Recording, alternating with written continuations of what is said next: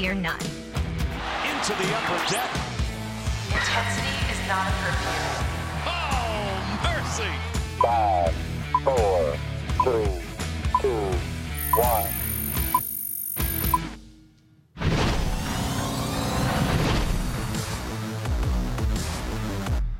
What is up, everybody? Welcome back into the Masson All Access podcast. Bobby Blanco, Paul Mancano. Hopefully you're watching along once again on Masson All Access Facebook, facebook.com/Masson All Access, or tuning in on your favorite podcast platform, Spotify, Apple Podcasts, Google Play. Paul, how's it going? I think we are getting better at this on-camera thing. I think we are, Bobby. Yeah. That implies, though, that we were not great to start, but I think we started out on a high, and I think that's just, we're just pushing through the ceiling. Getting better was the wrong term. Getting more comfortable with each other. We're incredibly uncomfortable around each other, I would say. Yeah. We never make eye contact. Let's scoot away from you. Never, no. We're going to look away into the camera lights. Just so you know, there is a restraining order, Bobby. So okay. It's a 2-foot restraining order. Wow. That does not bode well for our professional relationship. No, in terms but that we have to be in close quarters. I've been asking for months for a thick piece of glass between the two of us, just so that I never have to actually make contact with It's you, like Bobby. The Office. Am I being shunned? Yes. Like, shun, unshun. Yeah, that sounds good. Shun. You have the ability to recall moments from The Office better than almost anyone I know. Well, I take that. Thank you. That's literally the nicest thing you've ever said to me. Wow, is it really? Yeah, I think so. Except for You're So Talented, you're which so I said talented. on one intoxicated night several years ago. In West Palm Beach. You're so talented. That night. Oh, that night. They sing what songs stays over in there. West Palm happens in West Palm. That's right? that's the phrase. That for is sure. most definitely the phrase. All right, as we're communicating to you guys over the airwaves, the Nationals are still in draft mode. The 3rd through 10th rounds are going on as we speak of this never-ending draft. Yeah, the third Major League draft. through 10th, and then there's 30 more rounds. Yeah, tomorrow, all in one day, all concluding on Wednesday, which is just ridiculous. But Paul, let's get into it. The Nationals have made their first-round draft pick. They held the 17th overall pick. Before we get into the selection, let's just talk about how important this draft is for the Nationals and Mike Rizzo, because, you think about the Nationals draft history. Obviously, you think about Steven Strasburg, Bryce Harper, Anthony Rendon, some of their top first-round picks. But really, since then, there haven't been major impact players selected in the first round like those three guys. And that's now spanning over 7, going into the 8th draft now in 2019. The Nationals need to find a way to, I think, make these first-round picks stick. And I know the Major League Baseball draft is different than other sports because you're drafting guys so inexperienced and so young, and they need time to grow in terms of growing up. Often you're drafting high schoolers, so they haven't even played college ball yet. They can't even. They aren't even legally adults. Just yet. went to prom. Right, a lot of exactly. And so they obviously weeks ago. need a lot more time to grow and gain some experience.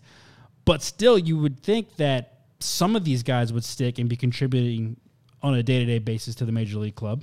Yeah, and I think that this day kind of would pass by a lot of Nationals fans without them really kind of noticing. Yeah. Because the draft is not, as you mentioned, Bobby, it's not like the NFL draft, it's not like the NBA draft. Obviously, you're not going to see these guys for several years, and most of them you don't see. Let's be honest. There's a very small chance that you're going to see any of the guys drafted in any round after the 10th. Right. Tiny chance. I mean, they're going to take like 40 players, and we might see 2 or 3 of them. Right. Several years down the line. So, I think, and especially because the Nats didn't have a high pick, they haven't had the first overall pick since they had Bryce Harper. They haven't had a top 5 pick in years. Anthony Rendon was the last high pick that they really had. Right. Which is also a good thing, meaning you're winning games. Yes, exactly. Yeah, But by the same token, when you have a good team on the field, there's less attention paid to the draft. Right. So I think that it might be a day that kind of a lot of fans might have woken up and seen some headlines on Monday and been like, oh, yeah, it's the draft. Yeah. I just totally forgot. That's just kind of how it is for most good teams. And then they hear a name and they're like, cool. See you in 2 years. All right. And then just forget about him for years. Right. And had never heard of him prior. But it is kind of a sneaky important day. Yeah. And you talked about how few impact players they have gotten past years. I think that's a little bit unfair right now just because they haven't. It takes so long for these guys to get here. Yeah. I mean, Carter Kieboom is still one of the youngest prospects that the Nationals have. He's 21 years old, and he just made his major league debut, but he was drafted back in 2016. So that's 3 years ago that he was taken. So like it takes so long for these guys to get up to a major league level. So, the guys from 2018 draft, they're not going to be major leaguers. 2017 draft, highly unlikely that they're going to be major leaguers. It takes these guys at least 2 to 3 years, to get up to the big leagues. Right. And the very rare instances are there guys who are selected in the first round, usually higher picks in the top 5, top 3, that make the jump to the major leagues within 2 years or so. like Bryce Harper and Steven Strasburg made the jump ridiculously quickly. Right. And those were like almost unprecedented. Generational talents, Yeah. And those happen once every 10 drafts, if that, you know. So that's totally understandable. But I'm also just looking at, if you're watching on Facebook.com, you just saw the graphic of the Nationals' last 4 first-round picks, and you go through that list. You mentioned Carter Kieboom. Okay, he just made his major league debut.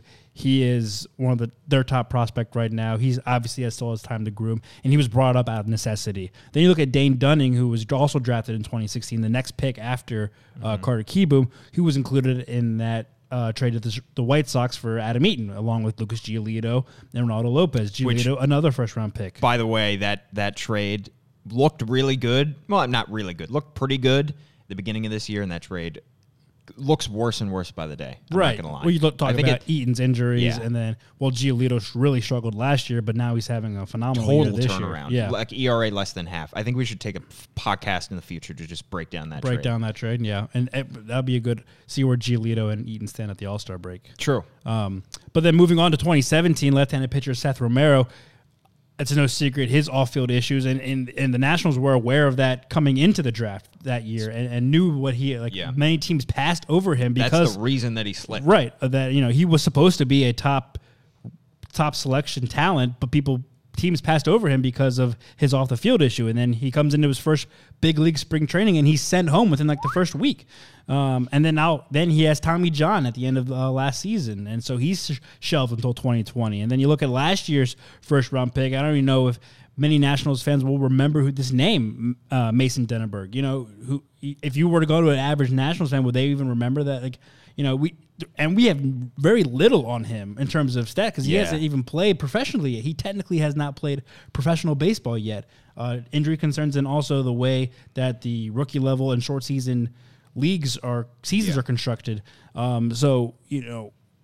out Masson on MassonSports.com. Byron Kurz had a recent update on Denneberg, but they don't even know where he's going to start this season. It's weird. It's a weird situation. We kind of had to look back like most fans and be like, oh yeah, what happened to that guy? And we kind of lost touch in terms of, he had shoulder issues, shoulder tendonitis from what we heard.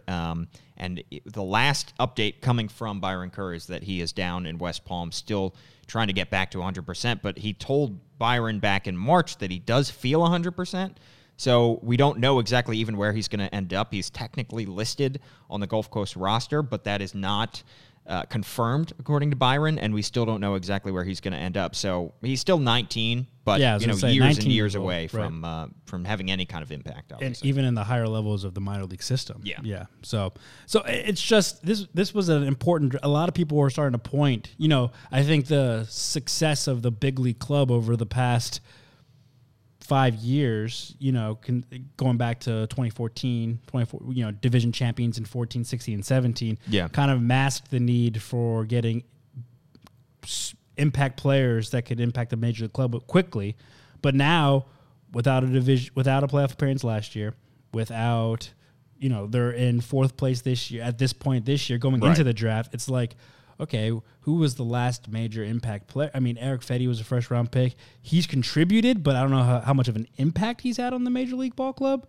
And again, the last one was probably Anthony Rendon. So it's this was coming into this draft was big, not just for the Nationals organization, but for Mike Rizzo as the general manager looking for talent. I think you're underselling a little bit how the past few first-round picks have done because first-round picks, this is the trade-off that you have when you have a good team is you have a lower round pick and it's a more of a crapshoot. But they have gotten guys. I mean, they've gotten guys that have been up to the big leagues. Eric Fedde, I would say, if you already have a guy that this year he's doing pretty well. He's had a 5 ERA last year, but he's still pretty young. I would say right now that's a win. I mean, he's already made his major league debut and shown that he can be a good pitcher. Okay. So I would call that one a win, and that happened back in 2014. Remember, they took Nick Pivetta in the 4th round, so it's not just first round guys. Obviously, if they can hit on some of the later round guys, that mitigates the need to really hit in the first round. They took Nick Pivetta and ended up trading him in a trade that. I think it was a Jonathan Papelbon trade. So that trade didn't work out. But that's what this franchise has done. So they have, for the first few years of Mike Rizzo's tenure, it was about drafting high and hitting on those picks. And then pretty much since they started contending, it's been about turning those guys into prospects and then flipping them. And the other thing, so you got Pivetta that you flipped. They took Giolito, by the way, back in 2012, which probably by his stats, at least this point, would probably be a win. Yeah. They obviously traded him for Adam Eaton, but the picks themselves haven't been bad. It's just that they've turned them into prospects and then flipped them quickly. So I still don't think that. I think that the Nats not doing well in the first round is kind of overblown a little bit. Yeah. And Carter Kieboom he's still 21. If Carter Kieboom turns out to be a star, obviously struggled in that changes whole narrative. That changes the whole discussion Absolutely. of the 2016 draft. Yeah. And then we don't have to worry or even their recent drafts history. Right. Yeah. And so I think it's a little overblown. I would agree with that point. Again, my point is just right now, looking at coming into the 2019 draft is just important. I mean, and they also, for the first time in a while, the Nationals have some replenishing to do in their farm system in terms of their pitching depth. And, let's get into the guy they selected then. Right now, Jackson Rutledge out of JUCO in Texas, big kid, right-handed pitcher. He is huge kid. If you look, he's 6'8", He 250. is taller than Zion Williamson. That's pretty big. Who will be taken first overall in 2 weeks. And, he is the prototypical pitcher that the Nationals covet. And you look at their draft history, he lines up with, the Giolitos. Seth Romero is a big kid, but, just take his off-field issues aside. So this is the kind of guy that the Nationals have coveted all along. And at least the prototypical guy, he has a high fastball, has a put-away slider. He's developing a change. He's even used his slurve over the past couple of years developing in JUCO. So, this is the type of pitcher that, and also the Nationals weren't expecting him to fall to 17. A lot of mock drafts had him going higher than 17, and so they were almost fortunate to have him. And this is the kind of pitcher that the Nationals have been looking for to need to kind of replenish their pitching depth on the farm. Well, I think Mike Rizzo has shown the ability and the propensity to take big swings. Now that they are drafting lower than they were in his first few years, guys like Seth Romero that on paper should be better, should be taken drafted higher. I think Rutledge kind of falls into that category too. He pitched at Arkansas and just 1 year barely pitched before he transferred to San Jacinto College. And I would say that because he has, the report on him, obviously we're no scouts, but the report on him is that, he could have some of the best stuff and maybe the best fastball in the draft. And but it's the fact that he faced lower competition than some of the other guys, the fact that he transferred schools, the fact that he hasn't shown, the ability to use his great stuff yet. I would describe this as another big swing. They're not going to hit on all these guys. Seth Romero so far hasn't been a hit, but they're taking bigger swings because they realize that, they're not going to necessarily go with a safer quote unquote prospect. They're going to try to get somebody who they think, maybe has some other issues that are keeping him, that let him fall to them, but they're taking bigger swings in the hope that it pays off. Right, and they like his stuff. They think he has potential to have major league stuff that could play as a 2 or 3 starter guy. Yeah. in the rotation, and that's also looking down the road. I mean, you and I have talked about contract statuses for Steven Strasburg. Max Scherzer's on the back end of his contract. They just signed Patrick Corbin. So who knows where this rotation is going to look like in 3+ years? Right. And this is a guy that could hopefully, ideally, will kind of work his way up into a role along those lines.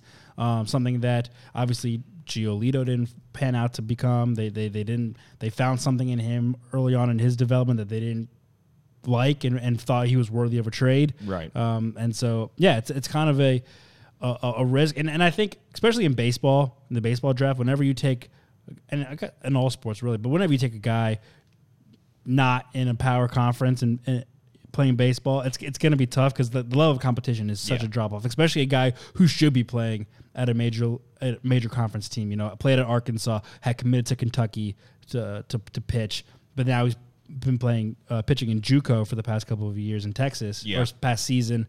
So it's, you know, he has the talent to play higher. He just didn't. So is that why he stood out? Right. Yeah, you're right. It's always going to be a leap of faith and a risk, but the talent and the scouting has been there. And since he fell, if they were on his radar, you got to take him. Well, and the other thing is, you mentioned Patrick Corbin. The other reason that I think they have to take bigger swings, and the reason that we haven't seen quite as many impact guys, is the Nationals haven't had many picks because they've been aggressively signing guys in free agency. Yeah. So you look at, they lost Bryce Harper, which should have netted them a compensatory pick. But the fact that they signed Patrick Corbin for a $100+ million deal means that they lost that pick. They forfeited their 2nd and 5th highest picks in this draft because of that deal. So that you take, you know, that is the kind of thing that you take when you draft somebody high. So that's the reason that Dallas Keuchel is going to be signed in the next day or so, and not, you know, months ago, is because it came with draft pick compensation. Mike Rizzo doesn't care too much about that, and that's the reason that, you know, he that he immediately aggressively went out and signed Patrick Corbin, because he doesn't care as much about holding on to those picks, and then he's going to use the picks that he does have on bigger swings, because that, you know, it's just, that's the kind of game that they're playing. So they have to think about that. Well, if that's the game they're playing, then that puts way more stock into this first pick. Then, you know, that's fine if you want to trust free agency and go out and sign established, proven veterans and all-stars. That's great. But like you said, you're going to risk losing these picks. Yeah.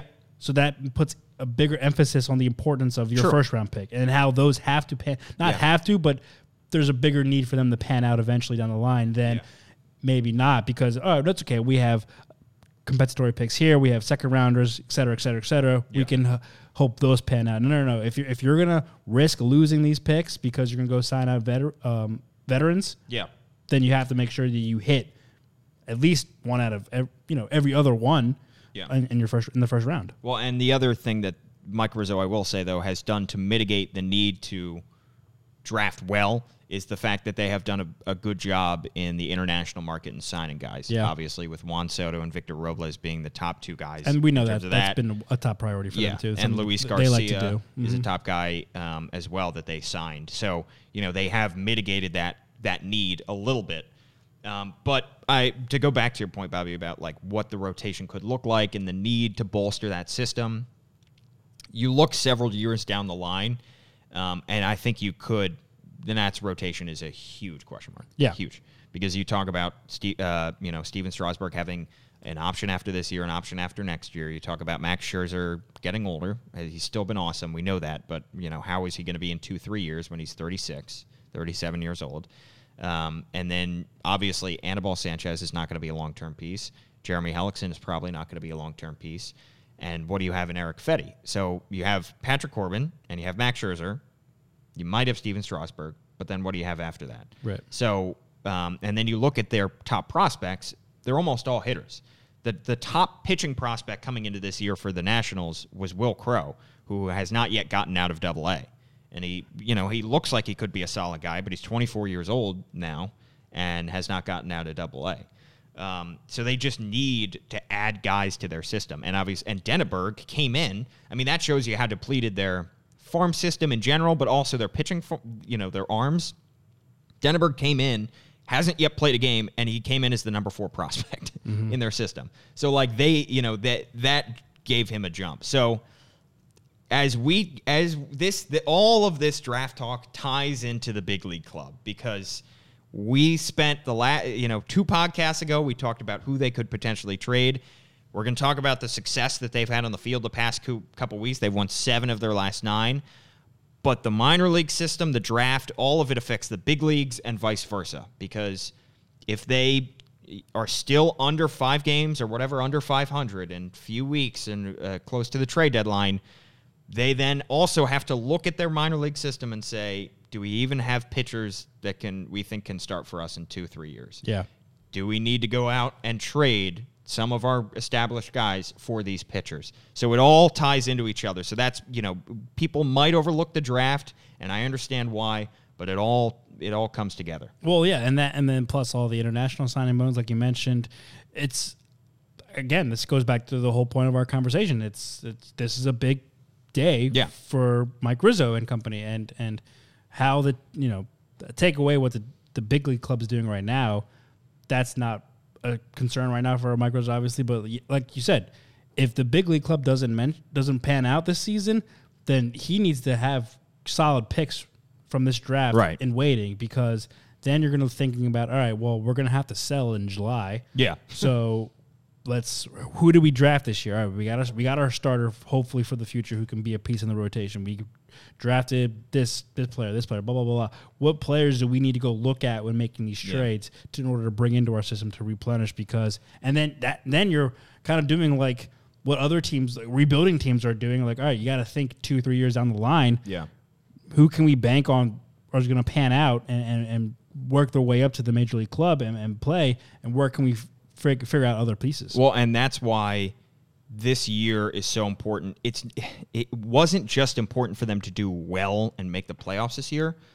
They need to go far, because this is the team. This is the team that they have. And they're not – it's not like the Braves, where it's like we want to really go far, but also we have a stacked farm system. We have so many arms waiting for us. So if it's not this year, it could be next year, it could be the year after that, it could be 3 years down the line, because we have a backup plan. The Nats right now with their farm system don't have a backup plan. Yeah. This is it. This is the team. They still have Victor Robles and Juan Soto, who are still going to get older and better, and they're still very young. And obviously Carter Kieboom in the waiting in the wings. But this is the year. So like if they're still even just a 500 team, then I still think you got to consider selling. Yeah. Because you have to. Because then next year, how do you improve next year? It's so hard to improve your farm system overnight unless you make big changes and big trades. Yeah. So, and what are you going to do? Go out and get back into the luxury tax and just spend on more veterans? You got to get younger. And if this team of veterans isn't good enough, then you have to focus on the farm system and rebuild younger guys around those veterans. And then they have to take lessons from last year and how they approached Bryce Harper and apply that to Anthony Rendon. Well, that's the biggest question. Yeah. Because if you're going to take that approach and start replenishing, then Anthony Rendon's your biggest ship right now, and maybe next to Sean Doolittle. That's how you're going to go get prospects back and top prospects. And then at that point, if that's what you decide to do, hey, we have no shot of making the playoffs. We have no shot of re-signing Anthony Rendon this offseason. Let's decide, 1, to sell, and 2, shop Anthony Rendon big time, get a big return from him. And then at that point, do you consider, August and September? I mean, I know the players never want to tank, but do you consider trying to aim for a higher draft pick in 2020? Right. Do you just second half? Because you can't by all accounts, obviously we have no idea how Rutledge is going to turn out, but by all accounts, they got lucky he fell to them at 17, right?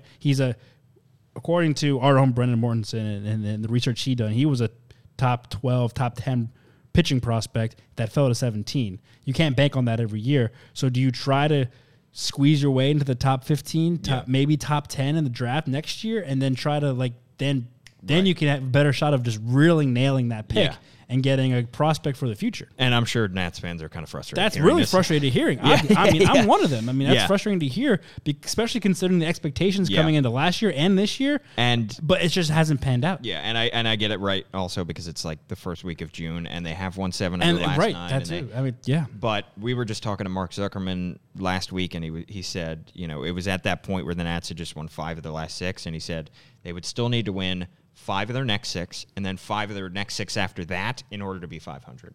Yeah. So like they there is still a lot of time for these decisions to be made, and I get that.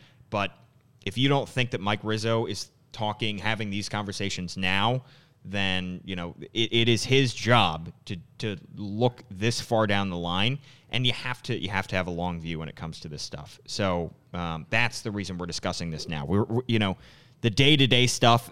You can kind of, and we still try to and get not caught up in, but talk about what are their just go out and win every day, and the player's job and the manager's job is just to win every single day. But you have to have the long franchise view whenever you look at this stuff. I mean, we could have sat here and talked about Max Scherzer's 15 strikeout performance on Sunday for 20 minutes, however long this podcast is. But instead, that performance, while fantastic by itself, means nothing if this team finishes in 4th place and has to sell in July. Right. I mean, Exactly it's right. like, awesome. Congratulations. You're still not making the playoffs. And what's the point? That's the other frustrating thing with this team, and I know that's partly why Nats fans are so frustrated, is because last year they wasted so many great individual performances. Yeah. They wasted one of the best seasons ever by a teenager, maybe the best season ever by a teenager in Juan Soto.